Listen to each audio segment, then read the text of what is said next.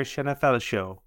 Firstly, thank you for listening to the show. We truly appreciate all our listeners. If you are enjoying the show, please consider rating, reviewing, and subscribing on whichever podcast platform you are listening on. It makes a huge difference. It helps others to find the show, and we would massively appreciate it. Also, reach out to us on social media. We love interacting with listeners and with fans from wherever you are in the world. And with that said, on with today's episode. Welcome back into the Irish NFL show as we continue our look at the week one schedule, our way too early storylines, way too early selections. And the next segment has all three of our teams in this one. So this should be a really enticing one to see where we go with this. And we're going to start with your Broncos, Colum. So I'm going to hand the floor over to you. They're going against a team that for large parts of maybe the last decade have found a way to navigate victories against the Broncos. It's the Raiders. We're going to see Jimmy G in week one going in to face Russell Wilson. Broncos as 3.5-point favourites for this game. Is the Sean Payton impact going to be immediate and this plays out when you come to a win, or do you see a scenario where the Raiders still have the Broncos number? Yeah, I mean, the winning the last six on the bounce tells you, just how bad the Broncos have been. I still think there are many issues there. We need to see what kind of season Russ has. But if Sean Payton, if it's to be a new era, this is a great way to start it, because you're talking about the fiercest rivals in the division. You're talking about Josh McDaniels, and also Jimmy G played against the Broncos last year and had a nightmare. It was a nightmare for him, but also a nightmare for everyone trying to watch that game. Possibly the Broncos Colts, the only worst game that we saw in the entirety of last year. I think these are two teams who, are coming off the back of disappointing years for different reasons. And the Broncos made the change at head coach. The Raiders made the change at QB. I think both are going to be in the Chiefs' shadow. We're going to have to see what the Chargers do. But I'm going to say that because they're at home and under Sean Payton, Broncos, I have them edging it. But this will really, I think this is a field goal game again. Conor, you're quite down on the Raiders in our AFC West off-season review. We did kind of call it that they've done quite well. Well, it looks like on paper some really strong players in the draft. Is there a scenario where these guys make an immediate impact and find a way to continue this trend of the Raiders beating the Broncos? Devontae Adams comes off from one, or is it a Russell Wilson redemption story? Well, it depends whether Josh Jacobs is on the field or not, right? And that whole potential holdout situation, if that's resolved favourably for the Raiders, remember, and we spoke about this during an earlier podcast, Josh Jacobs gashed the Broncos twice last year. They just could not handle him. Whatever about Devontae Adams going off, Josh Jacobs loves playing against Denver, and they just don't seem to be able to handle him. From a Broncos perspective, if we wind the clock back 12 months before everything started to go south and before the pylon, everyone saw this as a roster that was an ideal choice for an Aaron Rodgers, or as it turned out, a Russell Wilson. They were plug and play contenders. Just add quarterback was the way this roster was seen, and there was really good reasons for that. Sean Payton didn't arrive here by accident. He could have had his choice of many teams. This is the team that he's chosen to go to. He's no donkey. There's a reason why he's looking to ride this horse to the playoffs. It all depends on what he gets out of Russell, and whether Russell is going to listen to him in a way that he wasn't listening to Nathaniel Hackett and didn't appear to be listening to Pete Carroll. Can Sean Payton unlock that? This has not been a good matchup for the Raiders, so it's a nervy one if you're backing the favourite here. We'll know closer to the day whether Josh is suiting up or not. That to me is the determining factor. Right now, if that's the case, I'd actually be leaning Raiders on this one. But if not, I'd be going Broncos. As long as it's not Sean Payton riding that horse out onto the pitch before the game, we might be okay. I'll lean Broncos. I think Jimmy G, he struggled there last year. I think week one, Broncos crowd would be really enticed by the fact of Sean Payton and in particular the defense, and whether the Raiders offense can handle this really strong Broncos defense. I'll go Broncos in this one. The next one is a really enticing game. Arguably could have been Sunday Night Football, even Monday Night Football. It's the Dolphins. We saw a really great game late in the season last year on Sunday Night Football. Dolphins going to LA to SoFi to face the Chargers. Chargers from here, it's a bit of a surprise. They're favourites, 2.5-point favourites. Conor, I'll come to you first. I'll jump in here. I'm going to go Dolphins. I said that on our AFC East preview, off-season review. I felt that this game isn't intimidating. We're talking about going into Denver for week 1.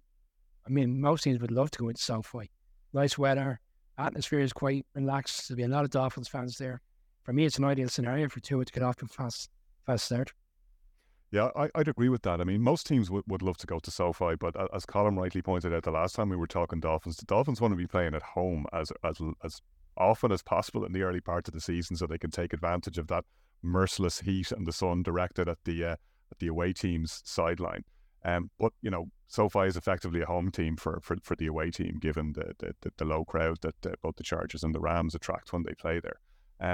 Both of these teams coming off playoff losses that happened in very different circumstances. Dolphins coming into the season, and we've seen an exciting head coach. We've seen what looks to be a very promising culture.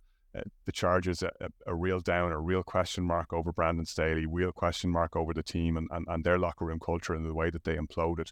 I think this one is set up for Miami, and I think you're right. I think Tua comes in here and has a good start to the season, and they're off and run, or off and swimming, as the case may be. Colum, you have the Chiefs and the Broncos winning from the AFC West in week 1. Are you going to Chargers to be 3 teams coming out of the division with an opening weekend win? I am actually, which may be a surprise for people, but I think there's a huge amount of pressure on Brandon Staley and the Chargers in year 3. I think the fact that they've flown a little bit under the radar is good news. And I think Kellen Moore is a much better fit for this offense and for Justin Herbert. They made a huge mistake in bringing in little Joe Lombardi, who I think may well suit like the Broncos, like, and that kind of slant game that Sean Payton used to play under Drew Brees. But when you've got a quarterback with the arm talent of Justin Herbert, you want him to be at least threatening to stretch the field. Vic Fangio's defenses are it's complex. It can take players a little bit of time. And now Jalen Ramsey is very experienced. He will slot in. I think this will be a real kind of ding-dong battle. If it was in Miami, I'd favor the Dolphins. But I do think that the Chargers, a little bit like the Bills last year, coming out fast to start the season because they needed to move on from 13 seconds. I think the Chargers need to move on from that loss to the Jags. I have them getting a fast start.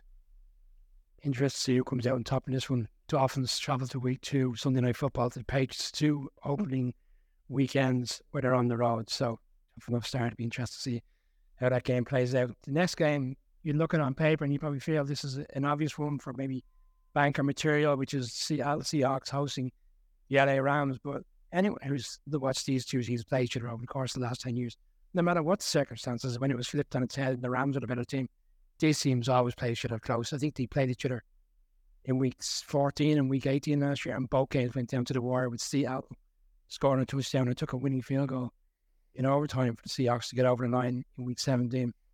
They're 5.5-point favourites at home. 12th man to be out. Pete Carroll seems to want to rebuild a defence which kind of brings us back to the old school, back in 2014 type of team. Conor, do you see any scenario where the Rams find a way to navigate a victory, or is it similar with the Texans where they hold themselves in the game, inevitably the home team wins? I think to go back to what you said right at the outset there, I think you'd be very brave to be picking a divisional game in any division as your banker, but particularly in this one where we often see, as we've seen, that the Seahawks kind of own the rivalry with the 49ers, no matter what shape they've been in. As you said, the Rams being able to put it up to the Seahawks when you might not have expected that to be the case.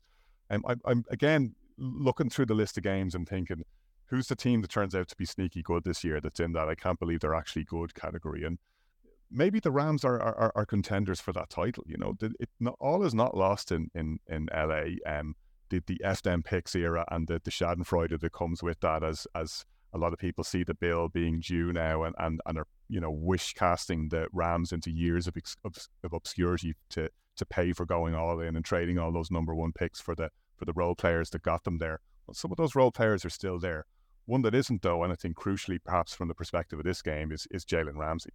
Bad time to have no Jalen Ramsey and to be up against this receiver core, which is electric. I mean, you've got Tyler Lockett and DK Metcalf bearing down, and yet Jackson Smith and Jigba added into the mix. That's really exciting. We're going to see some firepower here. Question mark, though, did last year show us the real Geno, or does Geno slip back and look a little bit more ordinary this year? I think he's made of the right stuff, and I think this is probably a good spot for them to start the season. You wouldn't be going all in on the Seahawks, as I've said at the outset. I still think they'll have enough in this one. Colum, your thoughts on this one? I think Conor's a little bit higher on the Rams than you are. I'm going to get that sense. I do think it's a season in transition. Though I will say, I don't think Sean McVay would have come back if he thought it was going to be a complete tank in ways. Now, when we did the kind of off-season review, I said that I would like to see Aaron Donald remain with the Rams, and I would, because I think, it would be nice to see a player, the premier kind of defensive player of his generation, finish there. But that may not happen. If he's on the field, they're always in with a chance. I mean, there is that photograph. I think it's 2 years old now, and there are like 2 Seahawks linemen trying to hold him, and he's just pushing past him. And remember, this is technically an undersized guy for a D lineman. I mean, it's absolutely ridiculous what he can do. I do think it'll be close. You would have to say you mentioned the 12 man there. Yeah, the Seahawks are rightly favourites. I do think they will edge it. But I do think, McVay is coming back. He is a gifted offensive mind, and I probably feels he has a point to prove this year. So I expect him to have an impact on the team. I don't think they will be, say, as bad as the Cardinals perhaps, but I think it's not going to be what it was a couple of years ago. I think we'll see Pete Carroll dancing Sean the Mirrors on the sideline with 3 or 4 minutes to go in the game as this game kind of fizzles out to be a Seattle win. I lied. I said the Giants were going to be in this segment of the podcast. I'm wrong, but we are going to close out this part of the podcast with a real dinger, and here comes Conor now, because this is one of the most storied franchises and most storied rivalries in the NFL. It is the Packers week 1 on the road in Soldier Field to face the Bears. I'm going to give this one over to you, Conor. Surely the Bears are going to start the season with a victory, like they did last year, under different circumstances. Don't be jinxing it, Brian. Yeah, it's a storied rivalry, but only because it's been around for so long. It hasn't been much of a rivalry for recent years. It's a long time since both teams were competitive. Bears bookend their season, of course, with Packers games, home in the opener and away to close the season. And it's an unusual position for the Bears to be favoured against the Packers, or indeed in any season opener. That's been a long while. Question for me is, will they let Justin cook and will Fields be able to cook? Now he has DJ Moore. Now he does have some weapons around him. For my money, I think the Bears' skill position players are slightly better than they're given credit for, and I'm hoping that they get the chance to prove that this season. There's been a lot of good feeling coming out of Chicago, and I think Bears fans are sort of imagining that the Bears will be like the Lions of last season, that they'll be a team that surprises to the upside, that they've got something special cooking there, and that they're just dying to have a chance to prove it. Equally, I'm kind of impressed with the way the Packers have rallied around Jordan Love and the way they haven't let Rodgers' departure, make it feel like a dark cloud has descended over them. I still think they're a very strong team. From what we've seen of him, he's had a long time to sit on the sideline there, and we've only really had glimpses. But there's quite a lot of people in Green Bay who are quite high on him, and I've been scarred by this before. They already had the handover from Favre to Rodgers. I think it would be indecent if they end up with a third in a row, but I'm not ruling it out yet. I'm cautiously going to tip my Bears to win it, but I'm not feeling wildly confident about that either. Colum, this is a real tight one to select. Bears are 2.5 point favourites, and as Conor rightly called out, it's been quite some time since they were the favourites against the Packers and favourites in week 1. Well, bear in mind how strong Justin Fields was towards the end of the season, and all the bits and pieces they've done throughout the course of the off-season to players around them. surely this is one where the Bears get off a fast start, no? Well, the Bears have 3 wins against the Packers over the last decade. And that's a divisional rivalry, okay? This is not the Buccaneers-Vikings that we talked about earlier, where they play each other kind of every 4 years. These teams see each other every 2 years. So I think it's funny. Conor was talking about the Broncos, and the talk before last season started about them being, a roster that was just a QB away. The Packers are a roster that is just a QB away. Like, this is the strangest thing about the past couple of years, that the roster is so strong, but Rodgers' feelings were that he wanted to move on. And so I think this would be a very difficult game, because they have so many good pieces. They have good coaching staff. To be honest, if anything, in some ways, moving on from Hackett and Rodgers might be a blessing for this Packers team, because they don't have the drama all of a sudden. It all depends, Now, I don't think, their cornerback room is doing them any favors when they're saying that, he could be better than Patrick Mahomes. I imagine if I'm Matt LaFleur, if I'm Mark Murphy or Brian Goodenhurst, you are listening to that going, just shut up. Like, just say, looking forward to having Jordan on the field, have every confidence in the world in him. I think he's going to show what he can do. But once you start making comparisons to Patrick Mahomes, who, there's like, he has two MVPs, 2 Super Bowl MVPs, and 2 Super Bowl rings, right? The other quarterbacks in that conversation are Tom Brady and Joe Montana, right? Like, stop making comparisons to Patrick Mahomes. It's ridiculous.